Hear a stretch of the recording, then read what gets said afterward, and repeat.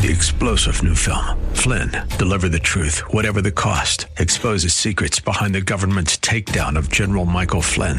Flynn knew what the intel world had been up to. He ordered the first audit of the use of contractors. This set off alarm bells. He told the truth. He was the most dangerous person for Donald Trump to hire. They had to get rid of Flynn. Flynn, deliver the truth, whatever the cost. Available now. Watch it today. Go to salemnow.com. salemnow.com. Lady, could you worship and adore a risen Lord? Hear what they might say. You love Jesus anyway. Hear what they might say. You love Jesus anyway. Does man have free will or doesn't he? Can he choose God or can't he? And what are the repercussions and ramifications of understanding one of those paradigms versus another? I'm glad you asked. We have a lot of answers for you as we continue with our series, The Myth That Man's Will is Free. We're exploring God's Word on the subject and taking a look at what God has to say on the issue. Welcome to Way of Grace. Pastor Jessica Stan continues with our little mini-series now as we focus in on this one myth that man's will is free. Here's Jesse with today's program. Scarcely shall a good man die. That's Romans chapter 5. So there will be a few times in the Bible where we'll talk about human goodness. Not a lot. Not a lot. So there is not this kind of equilibrium of good and bad in terms of relative conduct. But you and I might entertain that adjective if we're trying to have a discussion with somebody and we will say, sure, it's good for you not to abort that baby. Let that baby live. Sure, it's good to make sure that you don't steal or kill or defraud someone. All of those things we would call good.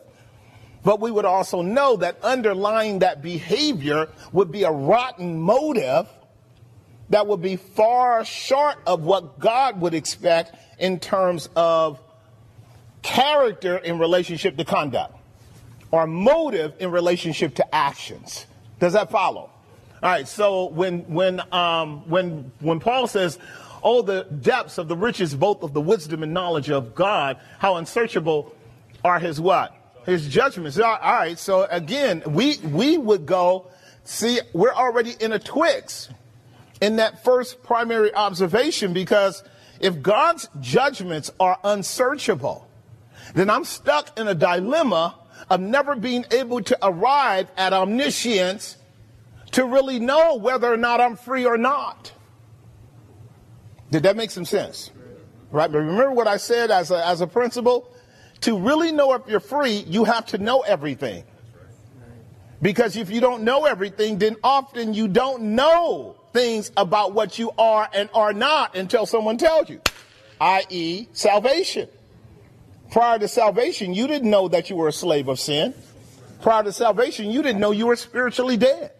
Prior to salvation, you didn't know that you were heaping up wrath against the day of judgment and fiery indignation. Prior to conversion, you walked in really what our main text is going to call darkness. Is that true? Yes. Right. So if in the conversion theme, the binary distinction between being a saved person and therefore walking in the light, and therefore knowing truth, and therefore having real spiritual freedom afforded you, also means conversely that before salvation, you were walking in darkness. You did not know the truth. There was no freedom there really whatsoever. And you were a slave in a system, a complex organism that was in front of you, that was in back of you, that was under you, that was on top of you, that was in you, but was governed by God.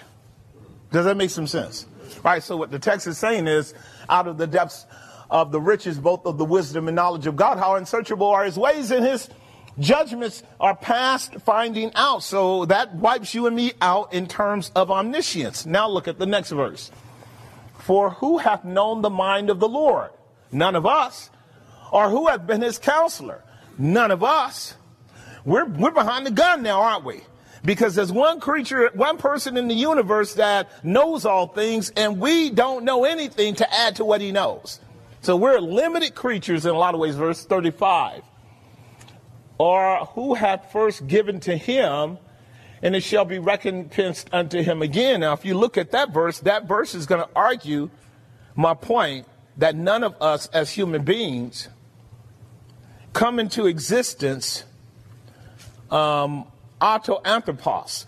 We don't come into existence of our own human will, of our own human power, of our own human generation. So what the text says here is, or who hath first given to him, and it shall be recompensed unto him again. Like our life is given to us by God. Like God, when we come into existence, God doesn't owe us, we owe God. That's how limited we are, because we're coming into a system already set up by God. Verse 36, here is your organizing principle. For of him, you guys know that, that's called origin.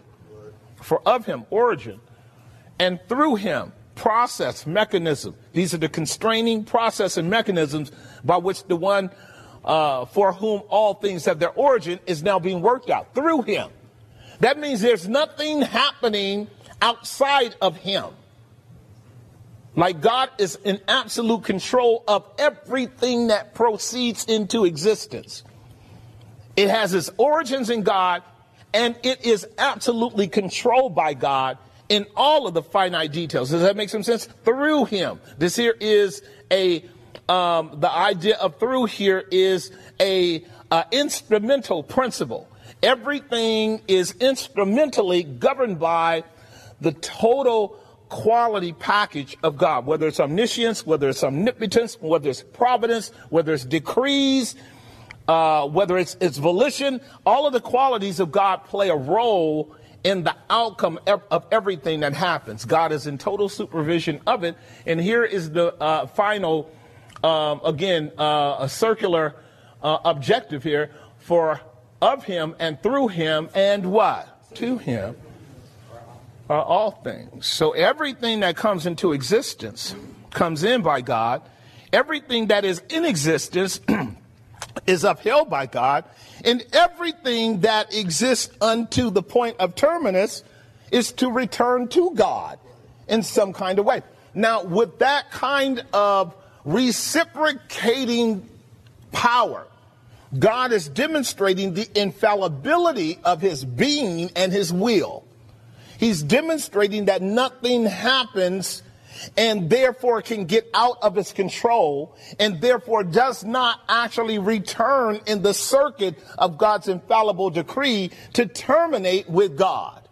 Nothing will not terminate with God. All things will terminate with God. That makes sense, right? You guys get that? What that tells us, if we listen to that as an axiom, is that no creature therefore is free. I'm letting it settle in. I want you to get it. If you take that principle, then you understand that God never created a creature that operates outside of this closed loop system. So as I say, that applies to other people, but it doesn't apply to me. No, it applies to you. You are of God, you are through God, and you're to God, right? God created us, and we will face God on the last day. And everything going on in between, therefore, is operating within the parameters of God's sovereign decree in conjunction with all of God's qualities and attributes by which God is going to get glory by our actions within the context of their volitional choice, but never so as to usurp or mitigate or abrogate God's supervision over us. Again, that little last line there can be tough for you, but it fundamentally means that our freedoms are completely determined by God too. And our freedoms can be understood in two simple ways for those that are watching. One is, when we do what we do it what? Voluntarily. Right. We've talked about that before. There's really no such thing as acting against your will. When you think a thing through, it may be as complex and contradictory and filled with all kinds of paradoxical tensions. For you and I to act, we act in conjunction with what we would think is the best outcome. And that would be in accord with our will. No human being acts outside of acting in accord with their own will. Now, other people can act upon you with their will against your will. But where you and I act, we are ultimately being volitional creatures in that choice, and therefore we are culpable and responsible for our actions. Does that make sense? Okay, so that little caveat right there is designed that once you get into the minutiae of discussing freedom of the will or volition or the actions of mankind in the context of their choices and decisions, is to let them know your choices and decisions have consequences. That's where your freedom is. When God says you are obligated or you are responsible, that's where your freedom starts and ends. Your actions will lead to consequences for which you have to pay for them because you are responsible. All right, so you guys heard me make the argument that mankind does not come into existence in a vacuum, free of influences and control factors and complex organizing systems already driving him in a direction. Do you agree with that? Right. Is that not the Genesis narrative? Right. Is that not the way God created Adam? Did not God create Adam after God had completely set up a complete contextual system of governance, of occupation, of work, of purpose, of decree, of plan? All of that was already prepared before Adam was created. He was created into a complete organizing system. He had a father. He had an origin. He came out of the dust of the ground. He opened his eyes into the midst of a plan. There was a dialogue with him and God. God told him what to do. God told him what not to do. In the same way in which Adam is brought into existence conscientiously in a whole set of complex organisms and systems, so you and I are as well. Therefore, going back to Proverbs 20:24, because I want to delve into a little bit, then I'm going to open up the mic before we go to prayer, because this is where we're going to stop tonight around the freedom of the will, and I just want to ask a couple of questions and see if we can talk it through. Therefore, man's goings are of the Lord, and because that is true, the question that is now raised is absolutely brilliant to me. If, in fact, you don't have the authority to determine your own origin, how then can you understand your ways? You see that proposition? Right, so the idea here is really amazing. Man's goings are of the Lord. How then can he understand his own way? How can a man then understand his own way? But didn't I say in the opening of our monologue that that's what man does every day? He talks as if he understands his way. He lays out plans. He writes up curriculums. He determines, he decrees, he purposes. He swears it's going to happen exactly the way he wants it to. Is that true? Yep. All right, stay with me because you guys see this every day. And I think it actually gets us too. I think man is a really good liar. I mean, I think he's like a fabulous, pathological kleptomaniac, just an absolute prevaricator. That's the political expression for liar. Like he is just the epitome of delusional rhetoric. And he can make you believe that he knows something. Is that true? Now think about this. And yet you and I are never surprised when he gets it wrong. Are we? Like, we're never surprised when that BS falls apart for what it really is. I'm trying to drive something home. Really what we're dealing with is the propensity for all of us, because we are limited creatures, to be deceived. Because we're limited creatures, even those of us who are true believers, really trying to hold on to the levers of truth and to try to maintain a coherent, consistent framework of understanding life the way God would have us. I'm talking about a robust biblical worldview. Even though those of us who have been able to frame by the word of God very clear axiomatic principles that constitute the ways of God and the ways of men. Some of us are very comfortable. I have a healthy suspicion of humanity. I don't apologize for it.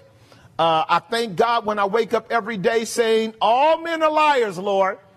because I'm not doing it out of a cynical, hypercritical, self-righteous, destructive way. I'm doing it in a way of wanting to keep my eyes open and not fall asleep at the diabolical nature of lies and falsehoods that our world perpetrates every day. Because, see, I am a vulnerable creature just as you are, and if I slip, they can get me too. Am I making some sense? Right. So the labor of the righteous to maintain objectivity is a serious labor. And the reason is because not only is my fellow man a pathological crook, but I'm one too by nature. And so if I wake up on the wrong side of my own disposition and fail to realize that I have a propensity today to want to buy the Brooklyn Bridge for the 100 millionth time because I think I can do something with it, then I could be lied to. And if I am lied to by some subtle proposition that happens to be going my way because of the way I'm thinking, because of what I want, I can be on a trip for a long time before God opens my eyes to the fact that I bought a lie. Does that make some sense? Right. And so one of the things that the believer does is learn how to develop a set of clear organizing principles so that he has a set of parameters that keeps him from going too far into extremes, good or bad, when it comes to speculating and taking chances, because that's what we do. We engage in plans and we engage in activities, and sometimes we're not real clear, and we're walking by what we call faith, and we might have kind of violated some of the rules that predicate that faith because we kind of want a thing. Y'all know what I'm talking about, right? That's what James meant when he said in James 1:13, let no man say that when he is tempted that he is tempted of God, because God cannot be tempted, therefore he does not tempt any man, but we are drawn away. And I think what I'm getting at here as I'm sharing with you the exercise once again around freedom of the will, and I'm going to do that here in a moment. I want some Q&A. What makes this thing called free will so appealing when it actually totally smacks against all of the objective evidence? Did that make some sense? Right. What makes this thing called free will, freedom of the will, volition, the choice, my right. I have my rights. I can do what I want to, and nobody can tell me otherwise, and I know what I'm doing. And if you don't let me do what I want to do and have my rights and all of that, you don't respect me. This emerges up out of our kids. By the time they're 2 years old, that strong-willed child wants to run the house, right? And then as they get older, they start to argue with you, and you go, somebody lied to this boy. He thinks he's smart. Like, I haven't heard that one before. Right? But that's you and me too. That's my point.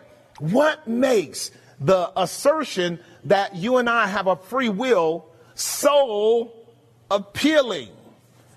That's the first question. Then the second one, why, when you are capable and do argue against freedom of the will, are people so perturbed? Do you guys understand the nature of those questions? All right. How many of you here have ever had a conversation with other people about free will? Right. Okay. Have you gotten your doctrine of free will right? All right. Because most people don't. All right. But how many of you had the sticky arguments where it went back and forth and they're arguing from very fallacious grounds, and you're trying to get them to anchor now into certain clear scriptural realities, and they're trying to get around what you're saying, and you realize this is not easy. Right. Good. So I'm going to ask the two questions, and Evan, I need you to run the mic for the next 15 minutes. I want us to generate some dialogue around it. In closing on the topic, obviously, free will, as is asserted, you can come on up, as is asserted, is the grounds for the cosmic war that God is fighting against his rebel creatures. Do you guys know that? That is the grounds upon which the cosmic war. I mean, so when we tell men and women that we're in a warfare, and they say, no, what warfare? Then we know that they are deluded by free will. We already know that. Right, because if you know you're in a war, you know you're in a war, a clash of wills. The will of God and the will of man. So the way the proposition closes, going back to Proverbs 20:24, is that the question is raised, how can man perceive? That's what that word means. How can a man then, see that word understand? It means to perceive. It means to properly assess. It means to know, to rightly evaluate. This is the way I want to put it, rightly evaluate. And it would be the common understanding, common concept of understanding that I've shared with you here recently in days. I told you what understanding is. Understanding is the ability to take a thing apart, understand it in all of its components, and put it back together again. It's the idea of being able to stand under it once you know what it is, because now you know what constitutes its faithfulness. Like I love this verse, 1 John chapter 5, verse 20. I love this one. And this is where you and I live. And then we'll open the mic. 1 John chapter 5, 20. And we know, okay, we know that the Son of God is what? Right. So beautiful truth. Everybody don't know that. I do. Do you? Right. If you are a child of God, you have to know that, because Christ came to you like he did Gideon. I'm looking forward to drilling way down into Gideon, learning who Christ is, because that's you and me. Gideon knows Christ now, doesn't he? He met him for himself. Right. And we know that the Son of God has come and has given us a what? There it is. That term means insight.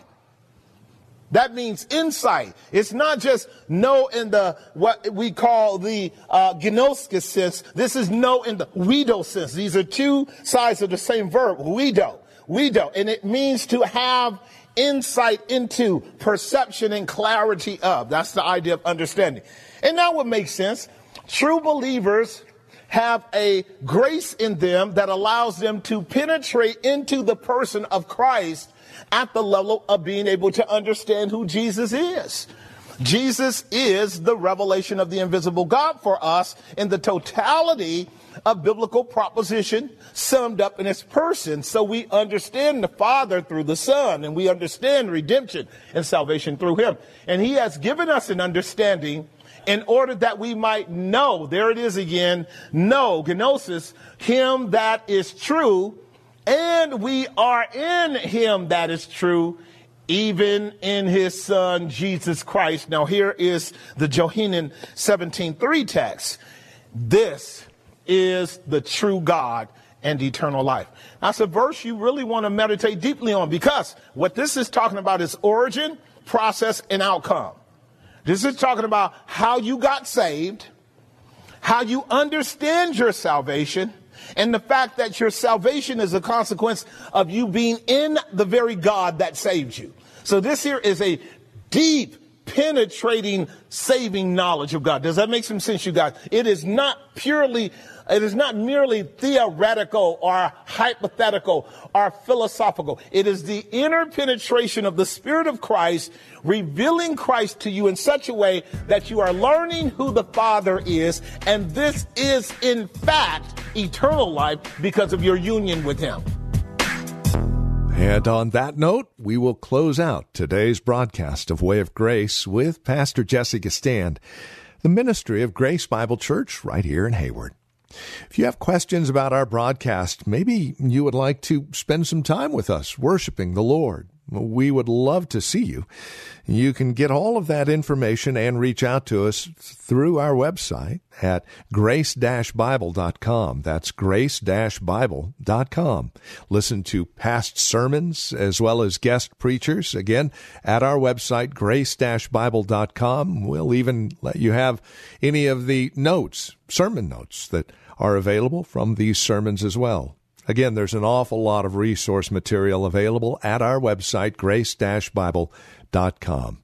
If you'd like to reach out to us by phone, our number is 510-886-9782. That's 510-886-9782. Sunday services here at the church are at 10:30. Friday evening Bible study is at 6:30. Tuesday prayer and Bible study again at 6:30. Directions and information again at our website, grace-bible.com, or by calling 510-886-9782. Would you prayerfully consider partnering with this ministry as we reach out to the Bay Area and the world on the World Wide Web? We do so because we are linking arms with other listeners such as yourself. This is a listener-supported ministry. Your gifts, no matter the size and no matter the volume, are a great help as we continue this ministry called Way of Grace. Consider that as you reach out to us, and join us again next time for another broadcast of Way of Grace with Pastor Jesse Gistand. I don't care what they might say, we love Jesus anyway. I don't care what they might say, we love Jesus anyway. 3-star General Michael J. Flynn, head of the Pentagon Intelligence Agency, knew all the government's dirty secrets. He was one of the most respected generals in the military. Flynn knew what the intel world had been up to. He understood its funding. He ordered the first audit of the use of contractors. This set off alarm bells. The explosive new documentary, Flynn, Deliver the Truth, Whatever the Cost, uncovers the facts behind this scandal. Flynn told the truth. He was the most dangerous person for Donald Trump to hire. I find out the worst enemy that I'm going to face in my life is right here in America. They took my assessment and they wanted me to change it. And I was like, I'm not changing it. They had to get rid of Flynn. With in-depth interviews, archival footage, and never-before-seen personal records of the man behind the headlines. I just felt like I was drowning. Flynn, Deliver the Truth, Whatever the Cost. Available now. Watch it today. Go to salemnow.com. salemnow.com.